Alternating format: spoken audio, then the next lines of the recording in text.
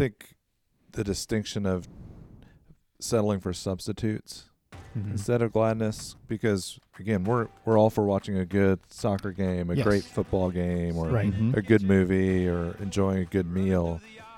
But when that becomes the peak of our joy, and we keep trying to get that, and so we have to go to another good restaurant or escape to another book, that we're missing the richer, fuller thing that can come from the relationships around the meal, or sharing the football game with a friend. And so we're, again, like you said, manufacturing pleasure that is maybe a fix, and again, maybe a fix for something deeper. It ain't always pretty. It can drive you insane.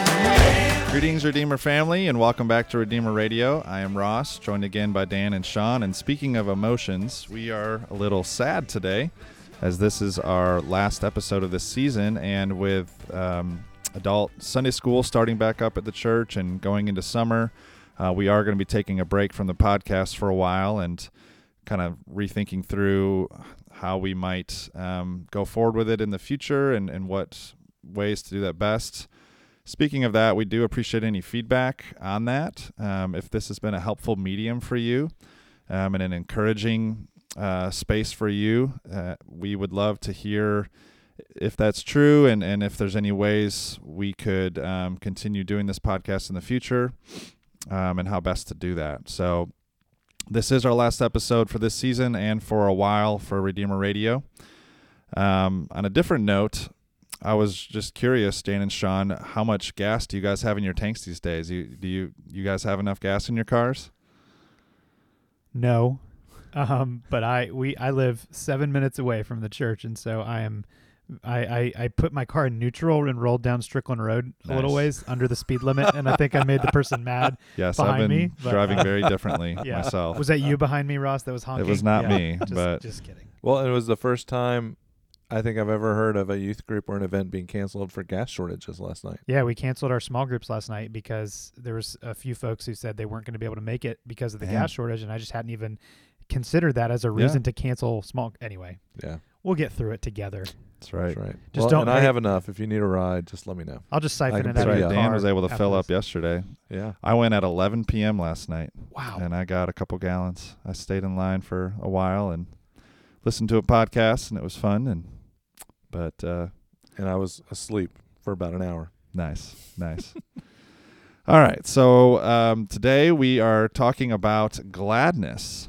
This is the eighth in the 8 feelings chart that we've been working through in intersection with the Psalms. So we are talking about gladness today. And Chip Dodd, who wrote the book Voice of the Heart that we've been using he has a frequently asked questions section of his book. And one of the first questions is, why is only one feeling of the 8 positive? Which is a question, when I was first exposed to this a few years ago, that was my immediate reaction is, I guess this list is kind of cool, but it's also kind of depressing. 7 of the 8 feelings are negative. This is his response to that. He says, actually, each feeling is positive because of where it can lead. Some say feelings aren't good or bad, they just are. That's not true. All 8 feelings are good. However, when I behave irresponsibly with my feelings, what I do with those feelings can certainly be evaluated. So Dan and Sean, I was just curious what y'all's reactions are to that idea. Do you guys agree, disagree? How does that hit you? I mostly agree. And I think he has helped me think particularly of the one that jumps out at me is how guilt can be a positive emotion. In other words, that it leads you to repentance and forgiveness. Yeah. So while it is negative in how you experience it, again, where it can lead, and even anger being an emotion that can drive you to action. However, like you said, we can't just do our emotions to people because that's when we can be sinful. I still would quibble. I'm not sold on his, completely sold on shame being a good emotion. Gotcha. So that's where I might quibble and still want to understand him more, because I do think that's the toxic nature of guilt and making that our identity in a wrong way. But with his definitions, I see how he might do that, but mostly agree. Sean? Yeah, I think they I think they serve as signposts, right? And they point to something that's true in our lives that we need to understand and evaluate and bring to God. Mm-hmm. So, like, for example, loneliness leading to intimacy. That of course is a good thing when we realize that no relationship here could satisfy what we desire in a relationship with God and what we were made for. Of course, that's a good thing. And even though it sounds bad because you're lonely, it points to a greater reality, which is we were made for a relationship with Him. And so, yeah, we can see these things through a redemptive lens. We don't have to see them through despair, right? Yeah, I guess even pulling back the way you said it, it just makes you think like we live in a broken, fallen world, and God can use these things to make us more and more fully into His image. And so that even some of the negative side of what we feel as part of the curse, it can be redeemed. Yeah. So. Yeah, I think when I learned this a few years ago, there was a lot of ways that I was helped by that idea. Because when you think of all of the emotions as being positive in a sense, it helps move us to engage them more, to not ignore them. And thus, it helps us to be informed by emotions and not controlled by them. Whether you are indulging in them or numbing them, they're still controlling you on either side of that. And so when you're able to look at them in this sense that actually they're positive, they're helpful, it moves you to engage in them, which brings, healing in many ways and leads to more joy, which we're going to get into. Yeah, and I think showing them through the Psalms is really helpful for us because I do believe on a whole Christians shy away from the negative perception of some of these emotions. Yeah. So even if we've talked about this at the very beginning, in case you weren't with us, how a lot of Christian songs over the last 10, 20, 30 years have all been kind of victory, not many laments, not many sadness, and yet the psalmist wrote tons of laments and sorrow. So I think that's an area where we as followers of Jesus, as the church, need to grow. So I think this has been helpful to kind of dig into the scriptures and bring a little bit of corrective to our wanting to shy away from our emotions. Yeah. So, Chip Dodd kind of commentating on his 8 feelings chart that we shared in the first episode, he says, gladness is at the bottom of the list for a reason. No one truly has the full assurance of what gladness brings until he or she is well versed in the other 7 feelings. So what do you guys make of that idea from Chip? Well, a couple of episodes ago, we talked about the Pixar movie Inside Out. Yeah. And in there, Joy, the main character, kind of the lead emotion, is trying to deny particularly sadness. And I think to know joy, we really have to know sadness. Yeah. I think the whole idea too is to be homesick, you have to have home. Yeah. And so to be able to long for home, to be wanting to come back to your bed and your pillow and, your house and just the comforts of it, you need to know absence. Yeah. And so I think there is a sense that when we're honest with these other things that are going in our life, it can make joy or gladness, we're going to kind of interchange those some, all the sweeter and richer. Yeah. So, yeah. Yeah, and just to bring it back to our earlier point about redemption and looking through a redemptive lens, as we press into these things and see God meeting us in them, these other emotions, then we're able to experience a joy or gladness that transcends our experiences and our circumstances, because that's the promise to us, is that home is there for us, after we die and after Jesus comes back, and that's what we hold on to as home and as hope. And so as we press into these other things, see them through redemptive lenses, and as the Lord meets us in those things, we're able to actually experience a taste of gladness here and what we'll experience in fullness later. Yeah. Yeah, and as you were talking about the Psalms and all the Psalms of Lament, Dan, it made me think of this. It kind of was a good segue into this quote from Chip, because when you think about how much the Psalms deal with what we would quote call negative emotions, but then almost all of them except Psalm 88 and Psalm 39, I think, end in joy. Psalm 13 is one of the most popular Psalms of Lament, but it ends in joy. And so the Psalms model this reality Right. that Chip is saying of just no one is truly the full assurance of what gladness brings until he is well versed in the other 7 feelings. And I think the Psalms show that this side of glory, this side of the fall, that this idea that we can't selectively numb emotions. That's something that Brene Brown has made very popular, that idea. When we numb the painful emotions, we numb the joy. She says we can't make a list of all the bad emotions and say, I'm going to numb these, and then make a list of the positive emotions and say, I'm going to fully engage in these. That's just not how reality works. And I've seen that at work in my own life. I can struggle to sometimes enter into deeper relationships with people because of the fear of when things go deeper and more intimate or whatever, or there's more of a bond made. There's the fear of pain, that there's a deeper pain that's, C.S. Lewis says to love anything, you're going to have to open yourself up to hurt. But even just the example of, think of a relationship that you have with someone where maybe there's a wedge between you for some reason. Sometimes when you just try to put it under the rug and just kind of move on and not really deal with it, you're not able to experience the fulfillment of that relationship to a level that you would if you had actually worked through, honestly, some of the pain between you guys. And so when you numb sort of the pain between you, you can't experience the joy that relationship can bring either. Yeah. I mean, it's kind of like, the sine waves, they go up, the deeper the troughs, the higher the peaks. Yeah. And when we dial it all down, Math major over here. Yeah. When we squeeze it, we lose some of that joy. And the challenge is when we've been hurt multiple times or in different ways, we want to put up walls. Yeah. So we don't get hurt again. Mm-hmm. And so therefore you bar yourself from the opportunity of really deep gladness and intimacy, and because you don't want to feel anger or pain or rejection, and it's scary and painful. Yeah. It's a hard place to be, but I think what we want to focus on today, though, is the joy and the gladness that comes from entering into that risk. Yeah. And to have the courage to do that. Yeah.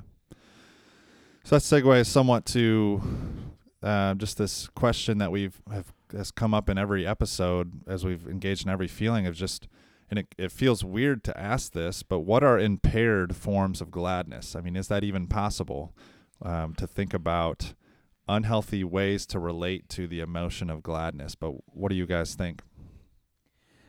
Well, you've got a nice little outline and list for us, so I'll borrow from it a little bit. But the distraction and entertainment piece. So I this is very real for me. If I want to escape, if I want to, not press into other things, I will seek out something that will bring me momentary gladness or entertainment. Even and I see the value using it to numb the right. pain. Yes, elsewhere. To so I'll distract seek from the manufactured gladness, or just to distract myself and escape and find gladness in that escape. But that is not, it's a fault of mine, right? I'll disappear into a soccer game or Twitter or something like that. Just and it gives me the dopamine hit, right? Or it gives me the ability to escape and be glad, not that I'm enjoying the soccer or the Twitter or the whatever, but that I'm escaping from something else. And so it's really just distraction. And unfortunately our phones and things like that are good at doing that and being a place of refuge to find temporary, momentary gladness, even if it leaves me feeling empty later. Yeah, I think the distinction of settling for substitutes instead of gladness, because again, we're all for watching a good soccer game, a great football game, or a good movie, or enjoying a good meal. But when that becomes the peak of our joy, and we keep trying to get that, and so we have to go to another good restaurant or escape to another book, that we're missing the richer, fuller thing that can come from the relationships around the meal or sharing a football game with a friend. And so we're, again, like you said, manufacturing pleasure that is maybe a fix, and again, maybe a fix for something deeper. Yeah. So that's just going to take some reflection for us all to say, okay, why am I doing what I'm doing? What's it giving me? Just to tell on myself a little more, before I was a Christian, I was very much into sort of more of a party scene. Mm-hmm. And one of the things they do in movies, they wake up after a night of drinking and they say, "I'm never drinking again." And what do they do later in the movie? They do it again, right? I mean, it's just like you say you're never going to do it again, but it's that manufactured, and it's sad to watch, to be caught up in that.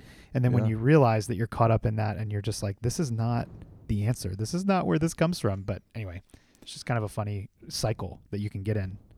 Yeah, I think, I wasn't planning to say this, but it's something I've observed over the years living in a college town like I did in Florida. And I find it fascinating, especially in the college scene, the frat scene, like when your team loses, what do the people do? They go drink a lot to kind of maybe numb the pain of the loss. What do you do when your team wins? They do the exact same thing. Yeah. They go and get plastered. Yeah. And I was kind of thinking through, like, what is that? And my theory is, at a subconscious level, they're realizing that even though their team won, that joy wasn't the fulfillment they thought it would be, and so they still need that hit. I don't know. Just a random thought that sparked it. But I just want to hit one that you put on here. It's to cry over a dream shattered is harder, but actually more fulfilling, and will lead to more joy than watching Grey's Anatomy or a football game or whatever. And just thinking how we want to avoid crying. I mean, recently I was talking to somebody experiencing a lot of pain in their life, and he said that, like, I'm tired of crying. I don't want to cry anymore. And so he's put this wall up. I've been there. You don't want to experience that pain, but that's what we're talking about, the risk of loving and being loved to know deeper gladness. But it's scary and painful. We don't want the painful, so we settle for an impaired substitute. Yeah. Yep. So, I think those are all really helpful things. I don't have much to add, but impaired forms of gladness. It's either manufacturing it or just using gladness to distract from pain. And it's all forms of self-sufficiency. And I think that true gladness and joy comes through dependency, as the Psalms and the Bible show us. So wanted to look at Psalm 84. There's many places in the Psalms we could go, but thought Psalm 84 kind of captured some of these thoughts well. Psalm 84 is a psalm about properly placed gladness. And there was a definition that I came across recently. It's a definition of joy, and as Dan said, we're kind of using joy and gladness interchangeably. And it said that the definition said, joy is deep and durable gladness. And I loved that definition. Very simple, but yet profound. Deep and durable gladness. And this Psalm 84, really models both of those parts of what joy and what gladness really are at its root. So, deep and durable gladness. So first of all, deep gladness. This Psalm shows that. So deep gladness as opposed to shallow gladness, which would be sort of more dependent on circumstances. The word happy actually it comes from the word happenstance, which has this circumstantial nature to it. And so it's a deep gladness, and it's deep because the gladness comes from something, it comes from the Lord. The psalmist in Psalm 84 realizes that their deepest gladness is only going to be found in God's presence. 10 times in the 12 verses of Psalm 84, it talks about the courts of the Lord, the house of the Lord, and just this orientation, almost this redemptive tunnel vision that the psalmist has of needing to be in the presence of the Lord. It says, my soul longs, yes, faints for the courts of the Lord. And then he envies the birds, the sparrows who can make a home in the courts of the Lord, in the temple of the Lord. And then at the end of the psalm, it says, for a day in your courts is better than 1,000 elsewhere. I mean, think of if you could spend 1,000 days anywhere, where would it be? He says, a day in your courts is better than 1,000 elsewhere. And if you can think of any job that you would love to have, he says, I would rather be a doorkeeper in the house of my God than dwell in the tents of wickedness. And so there's this deep gladness that he is showing, that true joy is experienced when we are in the presence of the Lord, when we are experiencing the beauty of the Lord. Does this mean we shouldn't enjoy other things? No, of course not. We've already kind of hit on that. It's just that we need to be careful to not look to those things for ultimate fulfillment and satisfaction. And C.S. Lewis's biography is a great example of this. His book, Surprised by Joy, it gets a little autobiographical, and he talks about how his whole life, he became a believer later in life. He says his whole life was a pursuit of joy, but when he found Christ, he stopped looking for joy. So he looked for it in food and sex and entertainment and a great book and friendships, and all those things were good things, but he says they were all signposts, and he has this helpful illustration of a signpost. He says if you're lost in the woods and you try to find the way out, and you see a sign that points you out of the woods, you don't stand there and stare at the sign. You go to where it's pointed. And he uses as an example of, all created things are signposts pointing us to a greater thing. They're lesser joys pointing us to the greatest joy. I've heard someone else say we need to both look at something and look along it. Look at it and enjoy it, but also look along it. What is it pointing us to? A deeper and greater joy. And if you notice, that's the posture of the psalmist here, is that he's using his emotions and talking about them, his longings, what are the deepest longings, and as he metabolizes them, he realizes what they're pointing to. I long for this. I need this. I desire this. And so as he's doing this out loud and slowing down and taking the time to do this, to metabolize through what he's feeling, he's able to confess what he most wants because he's slow, because he's able to metabolize and talk about it and actually be able to recognize the signpost, slow down. His head's not down moving forward. He's up and observant and trying to figure out, what am I feeling and what does it point to? Yeah. Yeah, it made me think as you're reading that, longing to dwell, where would you rather be? And I remember one summer in particular, my broader family rented a beach house, and I had it on one of my favorite sites. So like each day I'd kind of click on it and look at the beach house and be like, I can't wait to get there. Can't wait to get there. On my weather apps, I have Naxos, which is where Debbie and I went a couple summers ago, and we just loved being there. So I keep the app up thinking like, oh, what would it be like to be there? Mm-hmm. And just thinking, so many of our forefathers remind us to have this eschatological perspective, which means just look toward the end, that this new heaven and new earth that God's going to make. And so it wasn't wrong for me to look at that or dream of going to Naxos as an intermediary of a place for rest and refreshment. But like the writer of Hebrews 4, we have this greater rest and just longing for that. And so I think the whole idea made me think of Psalm 73, verse 25 and 26, who do I have in heaven but you? There's nothing on earth that I desire besides you. My flesh and my heart may fail, but God is the strength of my heart and my portion forever. I mean, these are two verses I often pray for myself and for my family and for the church, which you reminded me is one of the proof texts for the first question of the catechism. What's the chief end of man? To glorify God and enjoy him forever. And just having that longing beyond it, because again, I think we so often get frustrated. I see this a lot in marriage counseling.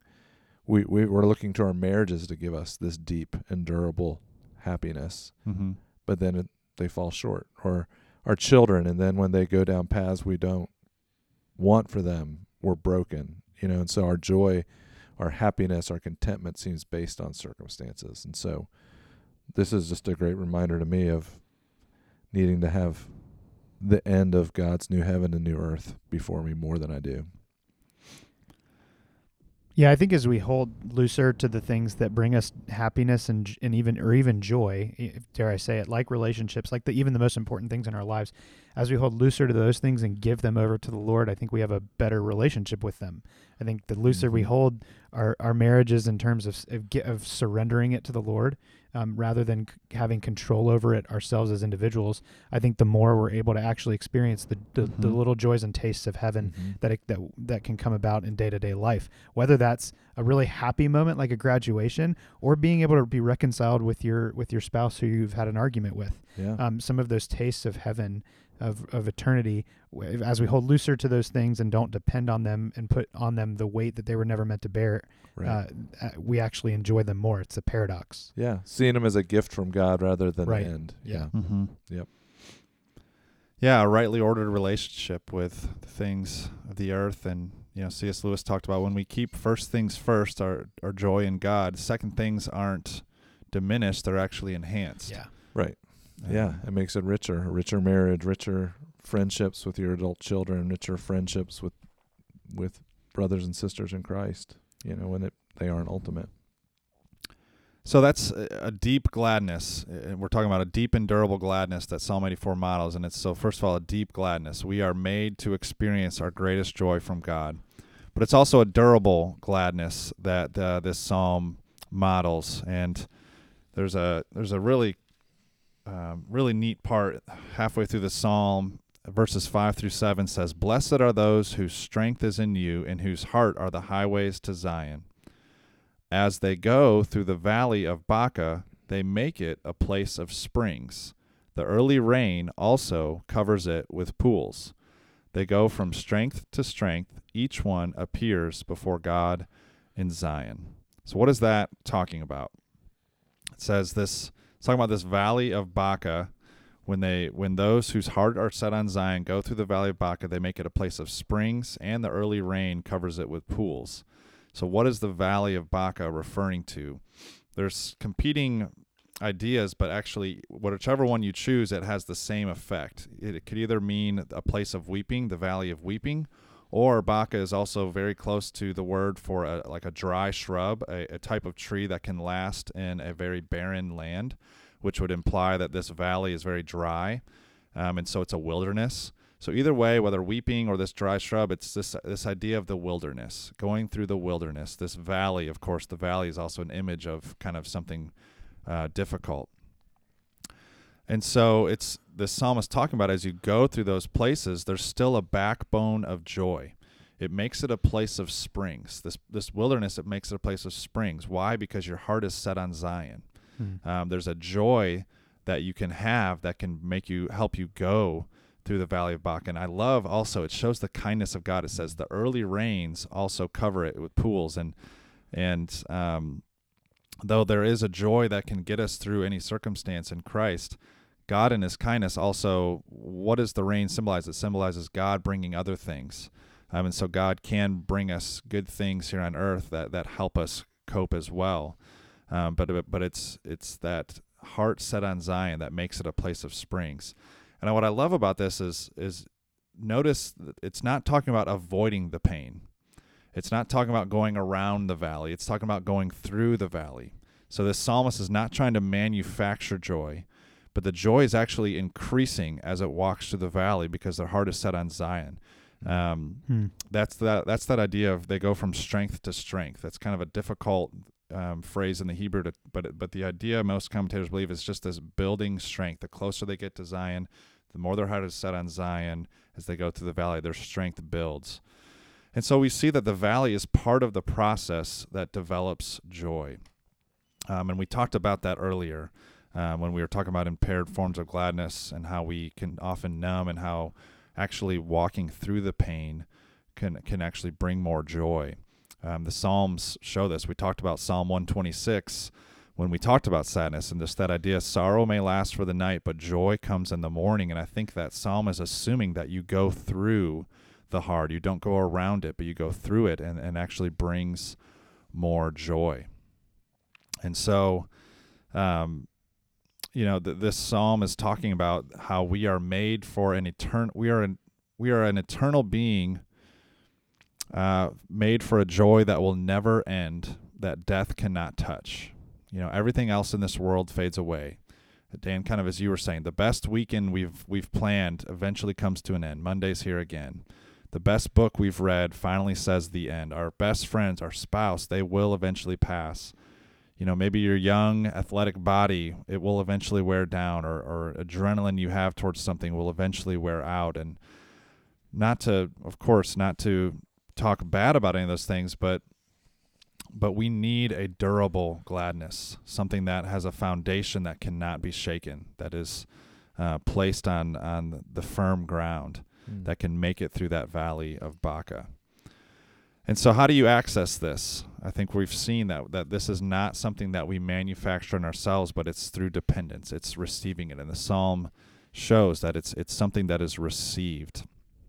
And I think looking at Christ and how he, in many ways, is a fulfillment of this psalm, gives us all the more confidence that we can receive this joy. You know, Jesus had a joy.